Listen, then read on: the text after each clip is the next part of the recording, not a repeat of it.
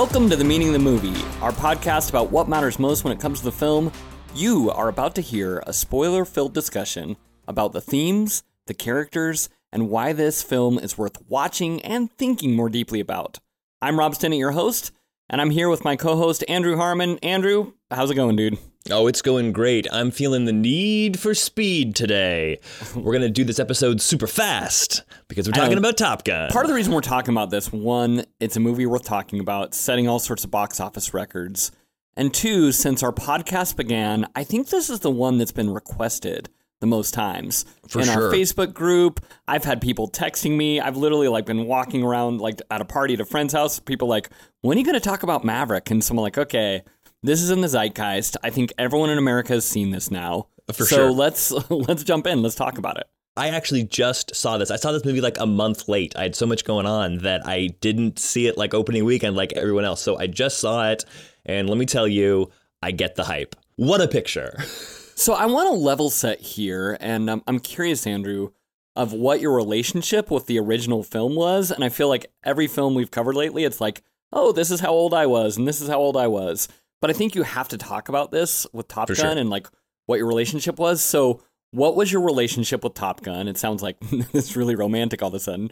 But was it more of a Kelly McGillis to you? Was it more of a something that I don't know what I'm talking about. But what I'm saying is when did you encounter this movie? What did it mean to you? I did not have a very romantic relationship with this movie. So similar to most of the movies that we talk about that came from the 80s, I didn't see them until I was in upper high school or college, just because I hadn't gotten around to it, right? They were sort of past the cultural phenomenon. They were something that people talked about, but I was seeing stuff that was current. So I don't think I saw Top Gun until I was maybe a junior in high school, so mid 2000s, 2004, 2005. And I remember really liking it and thinking it was a ton of fun. But it wasn't a movie that was formative for me in a way that I know it was for a lot of people in the 80s or for a lot of stepdads that saw it when it came out. That's true. I do think this is a movie that this sounds so cheesy to say, but it was a cool movie. It was for sure. The height of what cool was in 1986. Tom Cruise with the glasses, the Danger Zone soundtrack, the cinematography. This is the beginning of Jerry Bruckheimer. I mean, he had done Beverly Hills Cop, I think, and a little bit more. But when we think about the modern Bruckheimer machine of all the Michael Bay movies, a lot of movies that I roll my eyes at and whatever else, this was the ground zero of hey, this guy is going to make cool movies. Not necessarily tons of depth, but it is a buckle your seatbelt up, thrill ride, cool movie experience. And that's what Top Gun was to me and pretty much was until a month ago. Right. I still remember feeling that when I watched it 20 years later was oh, this is cool. That's why people love this movie, right? This is fun. This is cool. It's not necessarily deep, but but it's different from a normal action movie because of the cool factor, right? There's plenty of action movies that have tried to copy the aesthetic, but they're not necessarily as cool. And I think there is something about, we can get into talking about it, but the unbridled machismo or machismo, which one is it? I'm not really sure. I think it's machismo.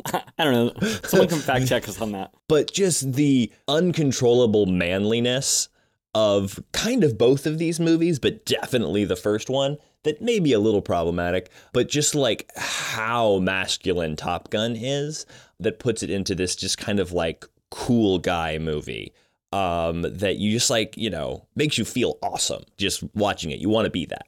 Yeah, there's been a lot of revisionist history when it comes to Top Gun of what it means and what certain scenes means and that sort of thing.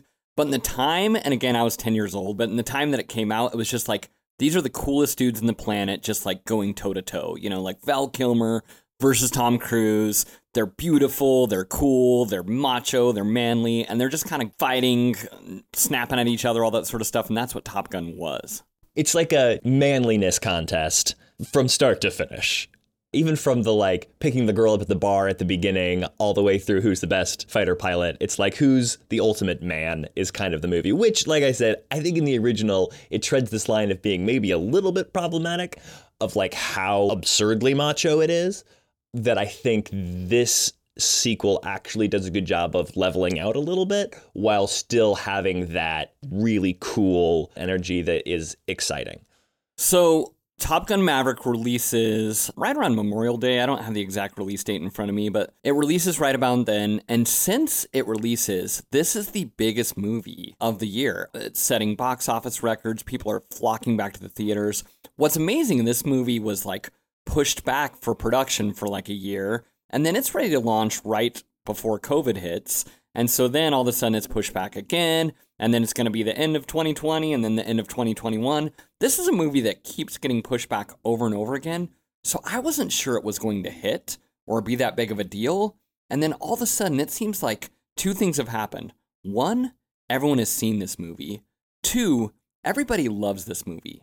And I guess my big question for you, Andrew, is like, why does everyone love this movie? What is so lovable about it? I'm not sure I have a clear answer to why everyone loves this movie. I know why I loved this movie. Okay, let's start there. Sitting in the theater and walking out of the theater, I was thinking, this movie is why you go to a movie theater. I don't know how good this movie is going to be like in my living room. If I were to stream this in 3 months, off of wherever it's going to be streaming, I don't know how good it'll be. But I know sitting in the theater, and I specifically went out and picked the best theater I could with like the Dolby sound and the super deep black projection. Like I was like, let's find the showing at the best theater I can find in LA. And LA has all sorts of, fancy theaters with all sorts of projection because they're really into movies in LA is what I hear. Like turns like out in in Hollywood, they really love their movies. But I went out and like purposely picked like the best theater I could find, knowing it would probably be worth it. And my God, it was. Just sitting there, I was like, this is such an experience. I'm feeling this movie. This is such a rush. This is so much fun.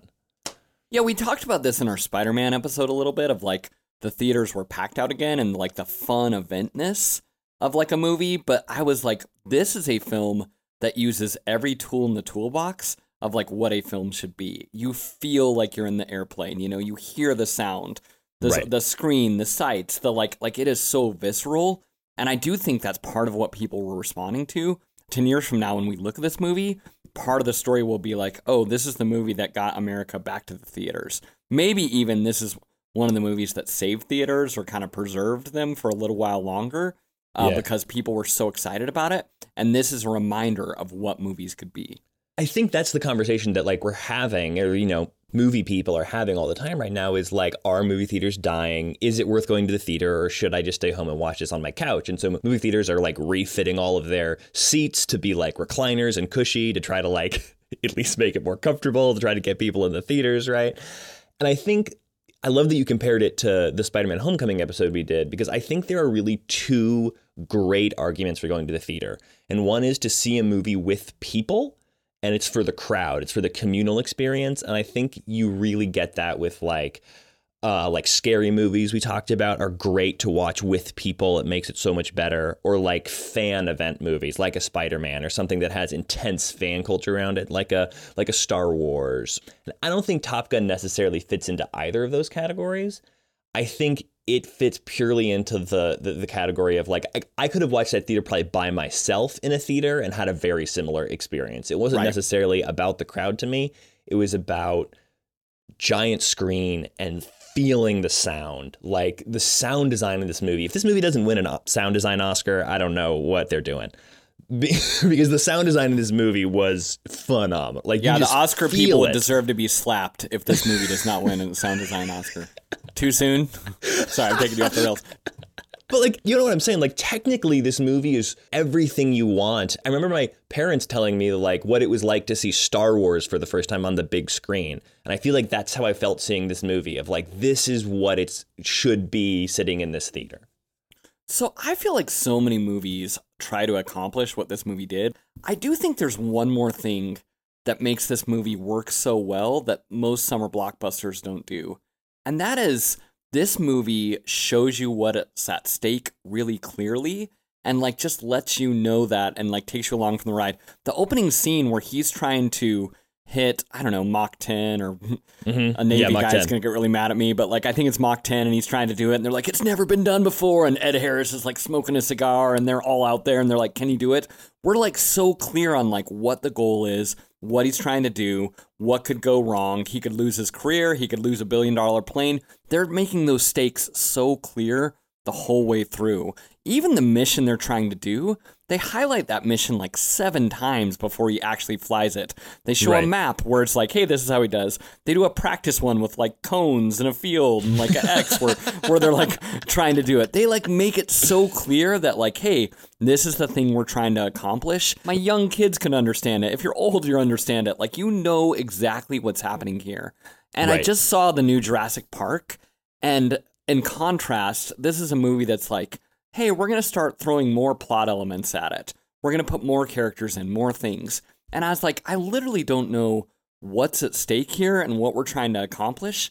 And there's no emotional resonance between any of the characters. And it's just this like mishmash of like stuff that's thrown at you. I think even Marvel movies do this, where they're just, we're going to throw more and more. And this movie made it so simple. Like, hey, there's a bad guy. They have missiles that are going to blow everyone up. We've got to get it in this impossible mission. Here we go. And that's it. That's the movie. And it's so clear that you're like, okay, I'm in. I'm on for the ride.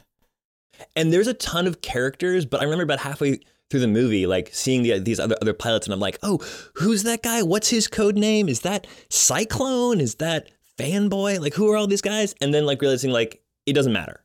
Like, honestly, it doesn't matter. Like, you just really need Rooster, Hangman, Phoenix. Yep. That's it. And Bob. And Bob, right? And whereas in the first one, there was really about this like rivalry between all of the guys. And so you really did need to know like, oh, that's Merlin and that's, you know, like all of these other guys. And like, you don't in this movie. And when I like kind of started to like settle into that, I was like, oh, great. And the movie does a good job of not getting swept up in that, right? They like know what's important and they know what to focus on. So let's get to the categories. What was the most meaningful scene in this high-octane, high-flying movie? I guess for me, the most meaningful scene was the least high-octane, the least whatever else, the movie that you could watch on your phone. It would still be dramatic, which is when Maverick and Iceman meet up. Okay. One of the lost meaning of the movie episodes that Andrew and I talk about a bunch. I'm so glad you're going to talk about this. May never meet the light of day. It will never see the light of day. Maybe after this episode, there'll be an outcry and we're like, okay, we'll let you listen to it. There is this movie called Val, which is a documentary about Val Kilmer's life. And I strongly recommend it. It is this documentary about just all of his life. And he filmed himself like growing up and he filmed himself in his first roles. And now he literally speaks with like that thing that you put on your throat to kind of give you a voice. Yeah, he has throat cancer and he has to plug a hole in his neck in order to talk. And so the whole time he lingers over this movie. I think part of what's so smart is he's the guy who, like, when Tom Cruise gets in trouble early on, when Maverick, everything falls apart, he's the guy who's like, okay, I want to get you back to Top Gun. He's kind of like that big brother who keeps pulling his little brother out of the fire. He's that presence in this movie. And so they show a lot of text threads with him. People are talking about him. Oh, you're just here because of Iceman. Like, Iceman becomes this adored person. And then Maverick is like the guy who's like, kind of the guy who's in Arrested Development, the guy who, not the TV show, but just as a person, as a human who's like, oh, he never grew up. He never kind of grew past this like Top Gun macho thing. He's still trying to prove himself. He's still trying to fight the man. Where Iceman is much more like, hey, I've arrived. I've done this. So they finally have this scene where the two meet up and it's just powerful. He's typing on the computer, Val Kilmer is, and Tom Cruise is talking with him. And you see this like friendship and reverence and connection between these two guys that is like 35 years of a friendship. And my longest friends, I know what it's like to get back to them and just at my darkest moments, just have that meaningful conversation. And that connection is actually what grounds this movie into something that's, hey, more than just a sequel. It's like, no, these are guys who like know each other and love each other and care about each other. I love that you brought up Val, like the documentary, in the middle of this, because when I was watching that scene, I was like, I adore this scene, and this scene means so much to me. And I was like, I wonder if I would care at all if I hadn't seen Val. Like, the overall arc of that movie is, you know, talking about his career and how as he's trying to make this sort of resurgence and come back and figuring out what acting means to him, he gets throat cancer and basically completely loses his voice and has to, figure out the meaning of his life again in the middle of that. And it's sort of an incredibly depressing film, while also like incredibly meaningful because it's someone trying to take stock of their entire life, of which we've only seen the public view of it. Anyway, so seeing that and then seeing them mirror that, because Val Kilmer can't really talk. And so if he's going to be in the movie, they had to use that. And so using those kind of elements of Val Kilmer's actual story and feeling that reflected in this like admiral who is at the top of his game, who is now still this presence, but can't speak and only has to type, right? There was this like just incredible depth that I think had I not known everything in that documentary, I'd be like, this is a weird turn for Iceman. Why are they having him type everything? What a weird choice for this scene, Yeah, I do wonder how much knowing about his story plays into that. But I felt like as a fan of Val Kilmer's, like this was the swan song and the curtain call that he never got. Yeah. And that was so meaningful there was like, hey, he had throat cancer. It happened. Like it's hard to write that into a story. For sure. And so he just kind of disappeared outside of the documentary, just like fell off the face of movies, even though this guy had been acting for 30 years, all of a sudden he's gone. Yeah. And so for him to get to step back out on the stage and really have a moment, but also a moment that was motivated in the movie. It was like, hey, this guy like became I don't know what his rank was, but admiral. What was he, like a general? Yeah. No, he was, he's in the Navy, so he's an admiral. An admiral, thank you. I'm so nervous about like my military friends who are going to, correct me on these things. So please, you say a lot of things on a podcast, send me emails, respond, post on Facebook, it's fine.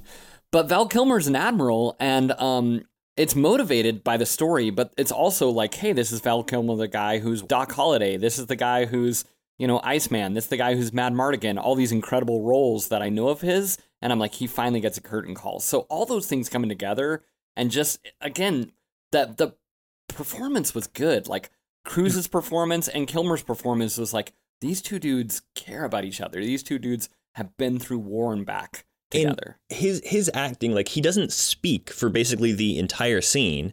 And then when he does at the end, it's actually his son mixed with some AI actually creating the voice. It's incredible what they did there. That's not his voice. But his silent acting and the gravitas that he brings just by sitting in a chair and like typing and interacting with Tom Cruise was like, it's not fan service. We've talked about fan service before on this podcast, but I thought that Iceman was either going to be like dead in this movie and like just be like the picture on the wall that they show, right? Because they show that picture in the trailer of like Admiral Kaczynski, right? I thought he was just going to be kind of a presence that was like a legacy. But their ability to bring him in and have him be this figure that is trying to pull Maverick like forward in his life, as it makes the first movie have meaning, right? What we saw, the relationship that built through that first movie, actually we say, okay, that mattered and that is pulling this character forward. It's what a sequel should do. It's taking something you saw from the first movie and then turning it into something like deeper and stronger and new. And it's wonderful. Yeah, and I think a lot of people saw this movie who didn't know all that backstory, and it still worked and it played. For sure. But then when you have all that backstory, it like means so much more. Absolutely. And so I think that's what makes it so powerful. For you, is there like a least meaningful part of this movie? It's interesting to talk about meaning in this movie because so much of it is just the cool fun factor. But was there something that you were like, I don't, get this out of here? Pretty much the whole romance with Jennifer Connelly just like fell flat for me. I think partially because everything, like, you're kind of the romance police in most movies. You're like, I don't really believe that Jeremy Renner and Amy Adams fall in love in Arrival. You're like, I'm the I don't really buy police. this relation. Yeah, I think you're sort of the romance police. And so normally I'm like, what? He's a man, she's a woman, they're attractive, let's get it on. Like that's what it is for me. And Jennifer Connelly is an actress who I love. I think she's super talented.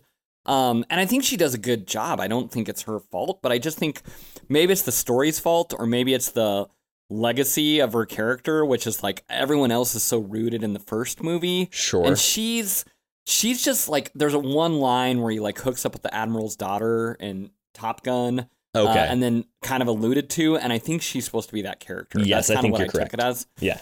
And so there's one little like, hey, she is part of the original, but we never see her in the original Top Gun, and just everything in the movie. I was like, okay, this is just like we're checking a box here. And so even when she shows up at the end, like, dude, at the end of Top Gun, I wrote a novel one time called The Almost True Story of Ryan Fisher. And at the end of my novel, I have this scene that actually alludes to the Top Gun meeting of Kelly McGillis and Tom Cruise in the diner, because it is like this super like sexy, romantic, amazing scene. And I think like the end of this movie is trying to do the same thing, where she's standing there with a Porsche and it's just like sparks flying. But I'm like, all it made me think was like, oh, this is the one thing that is lesser than the original Top Gun. That romance between Kelly McGillis and Tom Cruise was just sparkle fire. And the first, I just said sparkle fire, but it was sparkle fire. And that I remember seeing that movie at like 10 years old, and I was into like Star Wars and Transformers. Yeah. And I saw those two hook up, and I was like, I'm into girls now. That was the moment I came of age. I was just like, whatever's happening there, I want in. Like, you were like, take my amazing. Breath away. It's true. Oh, man. I think for my whole generation, like, that's one of those like romantic relationships that it's just like, okay, that's what I want. So anyway, sure. I found so much meaning, or meaning is too much. I found it like the core of the movie was the relationship in Top Gun, where this one is just like, okay, we're checking a box. That's what it was for me. So I think my distance from the original Top Gun helps me here, because there was a portion in the beginning of the movie when they're at the bar and everything where in my brain I was like, is this a character from the first movie? I don't know the first movie well enough to know. It's clearly not Kelly McGillis, right? But like, who? And then I was like, okay, I think it's just a new character. But I disagree with you here. Like, my counterpoint to this is that romance, while it might not be sparkle fire, I think is important to ground the movie emotionally. And without it, Tom Cruise doesn't go through a full journey. Because I think the romance element isn't just checking a box. It's giving him a foundation. His character arc in this is figuring out how to grow, right? He is still this pilot who is just obsessed with like, all I do is fly. I'm the best flyer out there. But he does it now in total isolation. I think it's interesting that he is now flying jets that doesn't have a backseat guy, right? He has not replaced Goose, right? He does everything alone, and he is isolated. And when they get together, it's this idea of like, there is more to life. And I think we see Iceman's character as having had a wife for a long time, right? Like, he's dying of throat cancer, and like his wife is there, and we see her for a half second. But I think it's this comparison of like, Iceman grew and had a family, and he became an admiral, and he lived this whole life.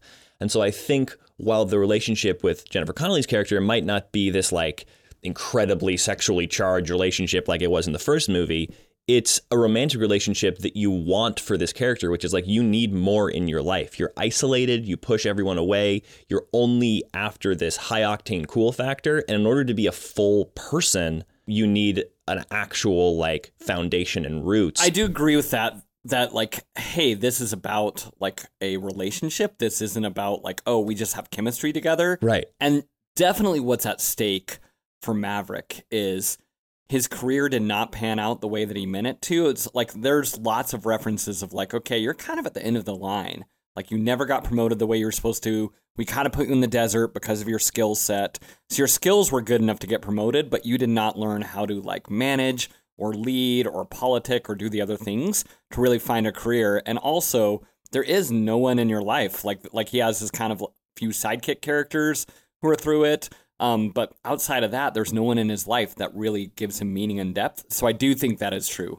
That is a big part of the story. To me, that really helped give him a more well-rounded character that wasn't just this cool, like, macho guy. He had to be something more than that in order to be, like, the best version of himself. Which is why, to me, like, I know we oftentimes jump over the lead protagonist as our most meaningful character, but to me, there was kind of no way around it. The most meaningful character in this was like full-on Tom Cruise. I couldn't look away. Even with all these other characters, like, he was the one that brought me through the movie, and I was like fully invested in his journey. Well, and part of the narrative that's evolving around this movie is Tom Cruise the last movie star? And I don't know how to answer that, but I do know he has this magnetism that drives this movie forward. That's just makes it tick. And what's so interesting is like, this is also a movie about aging. And this is a movie about kind of Tom Cruise himself, which is like, are you aging out of these roles? Are you aging out of playing Ethan Hunt in Mission Impossible, even though there's another movie coming out? It's kind of like, how much longer can you keep doing this is the question the movie asks. And I think it's a really smart question. How much longer can you keep being the best fighter on the planet? How much longer can you keep being the best spy? He's almost defeated time because he still looks amazing. Like, I think that's part, again, this scene with Val Kilmer and him. It's like he looks not that different than he did 35 years ago, where Val Kilmer's like, okay, like, and he's dealing with cancer. But you look at any other cast member from that movie, you look at Tim Robbins, you look at Anthony Edwards, you look at like Meg Ryan, you look at all of his contemporaries in that movie, and they've aged, which is what human beings do. And like Tom Cruise, because of like science and maybe Scientology, I don't know what all the reasons are, but like for whatever reason, he looks great. It's funny that you bring up Scientology, because I talk to a lot of people that like struggle to watch Tom Cruise movies because they're like, I just can't get past the like weird factor. Like I know Tom Cruise's like personal life is like very bizarre, and I struggle to watch him on screen, and I think that's fair, but I don't struggle with that. I am so captivated. He has a way of just pulling you into every frame that he is in, and the way that he does that is, I think, unparalleled. Like, I'm an evangelist for the Mission Impossible movies. I think this, especially since Christopher McQuarrie took over. No, they're amazing, and he's amazing. Like his career is like so good. I think he's not Daniel Day-Lewis. He's not Jack Nicholson. You know, he's not like this all-time incredible actor. Right. But I do think he may be an all-time incredible movie star. When we're talking about put his face in the poster and it's worth $100 million, like he's probably the best to ever do that. You know, like including George Clooney, like Robert Redford, name the list. Like no one's had a 40-year run of like Risky Business. His face is on the poster all the way to Maverick, you know, which is 2022, 1983 to 2022. His face is on the poster, and that's what sells movies. And it's such an incredible career. It absolutely is. And I think for the last 10 years, it's interesting, like the resurgence of Tom Cruise. I don't think we can talk about him without talking about Christopher McQuarrie, who's, I think their careers are now intensely intertwined. Absolutely. They're basically like two halves of one coin now. One hardly does anything without the other. Christopher McQuarrie did the final pass on this script. And I think the two of them understand filmmaking in the way that they do it. And they know how to make films in a very similar way, which is, it's like the ultimate show, don't tell. It's the ultimate like way to create something visual on screen that you feel and is emotionally compelling without a whole bunch of dialogue, without like intense character development. But it's why the Mission Impossible movies work so well. It's why this works so well. The two of them are like in lockstep with how to tell a story in a way that is just absolutely thrilling. Get your heart pumping and get you involved.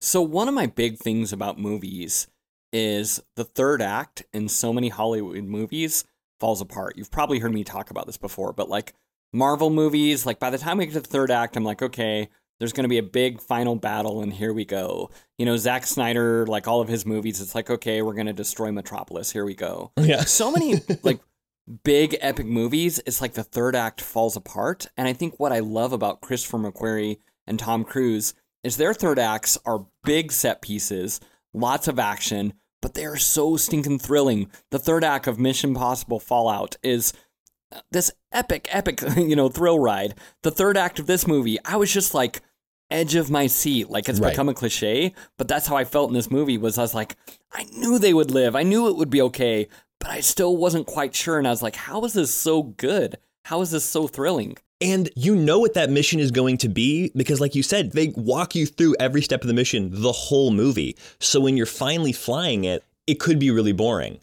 But it's not, because you know the stakes so well that you know if any of these things go wrong, and then they start introducing new elements that you weren't expecting, and it's like everything starts to twist. And yeah, I knew Hangman had to show up. That was his role in the movie, was that he had to like come back and be not selfish and be the hero. Like a lot of these beat points I expected, but like I didn't expect them to like get shot down. You know, like I knew Miles Teller was going to come back and save him. Like I saw that coming, but like they throw new twists at you that you like, oh, okay, how are they going to do this? I don't think they're going to die because they're the main characters and this is Top Gun, but like how on earth are they going to get out of this one? And that's what makes it thrilling. Okay, so I don't know how we've got this far in the podcast. You just mentioned his name, but we haven't really talked about Miles Teller, who is, if there's any young actor who I'm like following his career, he's in my top probably 3 or 4 that like, I just love this guy. I love what he does. I love what he brings. Whiplash is a movie that we have to talk about at some point. Mm-hmm. He gives this like tour de force performance, but he is so good going toe to toe with Tom Cruise in this movie. Like he holds his own. There's my favorite scenes in this movie are almost, even though I mentioned the Iceman scene, the scenes that I was really like loving and smiling in were just all the scenes where they're kind of going toe to toe. And I think like one thing that a sequel can do that's good, there's a lot of things sequels can do that like fall apart, make it cheesy, and it's just a rehash. But one thing that sequels can do that's good is they give an instant backstory to characters. And the fact that his name is Rooster, his dad was Goose, and, you know, in his mind, Maverick is the person who killed his father, that just gives such depth to the relationship. And that's really what makes it tick. So I think we talked about Jennifer Connelly and that relationship and that being important, but I definitely think the soul of this movie is a relationship between Rooster and Maverick. Right. That is the soul of the movie for sure. I think the Jennifer Connelly relationship is like, it's easier and quicker. And so it gives him a foundation, an emotional foundation in order to fight for the relationship with Rooster. He sees how to get out of isolation in order to basically, because like Rooster is basically his surrogate son that he doesn't know how to father. Yep, right. Absolutely. And I think one of the smartest things they did is the ultimate conflict is not you killed my dad. It's you've been in my way. Like he threw his papers out so that he couldn't get into the Naval Academy, right? Like the main conflict is you set my career back 4 years, which seems less important than you killed my dad. But I feel but the main conflict is I've got to save Rooster in a way that I couldn't save Goose. And so that's what he's doing over and over again, you know? And so, yeah, the main conflict is he stopped him there, but the motivation for every one of his actions is like, I took Goose's life. I couldn't save him, and I promised his mom, like, I'm going to save your son. Right. And so that kid who was sitting on the piano in Top Gun, like, I'm going to save that kid, you know, and that's what is motivating Tom Cruise for the whole movie. Right. Tom Cruise's main conflict is, like, how do I save this kid? But I think they were so smart in, like, having put in more backstory of, like, what Tom Cruise has done in order to try and save this kid over the last few years that wasn't just, like, absolutely. That they didn't just show up with like, this kid shows up and he's like, you killed my dad, right? If that was it, if that was their only relationship, it would have been like, all right, man, like you guys need to have a talk and get over it because it was an accident. But you see that there's been like all this other stuff that he's been like trying to protect him and doing it badly. And then like, but it was because his mom asked him to. And so now Tom Cruise is protecting his mom so that Rooster doesn't hate his own mother. And there's all this other stuff that they fill in to make those 30 years feel lived in. That then makes their conflict feel like a bigger hurdle to get over. Absolutely. I mean, that the best scene in the movie is like when they're both shot down in the middle of Russia or Iran or I don't know. Do they ever even say who the foreign enemy is? They don't. Is it ever listed, or is it's just some foreign country, right? Some like nameless foreign country? They never say it, and it's very intentionally so. And so it's like, hey, this is a, you know, nameless country, nameless bad guy. Yeah, I mean, I think I kind of took it like, oh, we're supposed to say this is Russia, but they never, I don't even know if you really see the people there that much. And no, so you don't. Like when faceless. they're like running across the field, it's all like snowy and all the fighter pilots always are like, they're like stormtroopers. Like you can't see their faces, which I thought was really interesting that it was like a totally nameless country. Yeah. Someone's going to fact check us and be like, it's something Slavia. No, I'm telling you, the name of the country is not in the movie, but there are all sorts of allusions that you can put clues together, like, oh, this type of typography is only in, you know, Tibet. Right. It's probably not Iran because there's like snow. I know. It's what happens when you just start talking on a podcast and you name countries. But yeah, for me, it was like, this is Russia. Let's just be honest. The bad guy is Russia. But anyway. And the bad guy in the first one was Russia, right? Like, so I think we're making a similar connection. And, you know, Russia's got a lot going on right now. Like, that's a different podcast, but there's a lot happening there. And so we're not exactly friendly with the Russians. Yeah, we're not cool, Russia. And so, anyway, the best scene in the movie is they both get shot down. they're standing in the middle of the snow, and he's like, I was trying to find the quote, but he's like, I was trying to save you, and he's like, I was trying to save you, and they're kind of like yelling at each other, and they're getting in a fight, and just that like back and forth repartee between them two is like so solid gold. Yeah, agreed. And then what pays it all off, right, is that they have to sneak through, and he has to find an old F-14, the original like plane that he has, and that's the plane with all the dials, without the digital equipment. That's the plane he has to use, the inferior plane that only Maverick can fly, that actually like saves them and gets them out of it. And and that touch right there, those are the little details that like make this movie destroy almost every other nostalgic cash grab movie that's made. Right. Those little nostalgia buttons, they're not just there for grins, right? They actually push the story forward. I would say like the biggest, maybe just nostalgia scene for the sake of it is probably like the football scene. Yeah. But even then he's trying to like build community, which is maybe just an excuse to have the scene so that you had a parallel to the volleyball scene. But like, for some reason, I don't even care. Like it was so cool, which we've kind of gotten away from talking about in this podcast. But this movie is so cool. Just from start to finish, the cool factor of this movie. You just are like grinning because of how cool this movie is.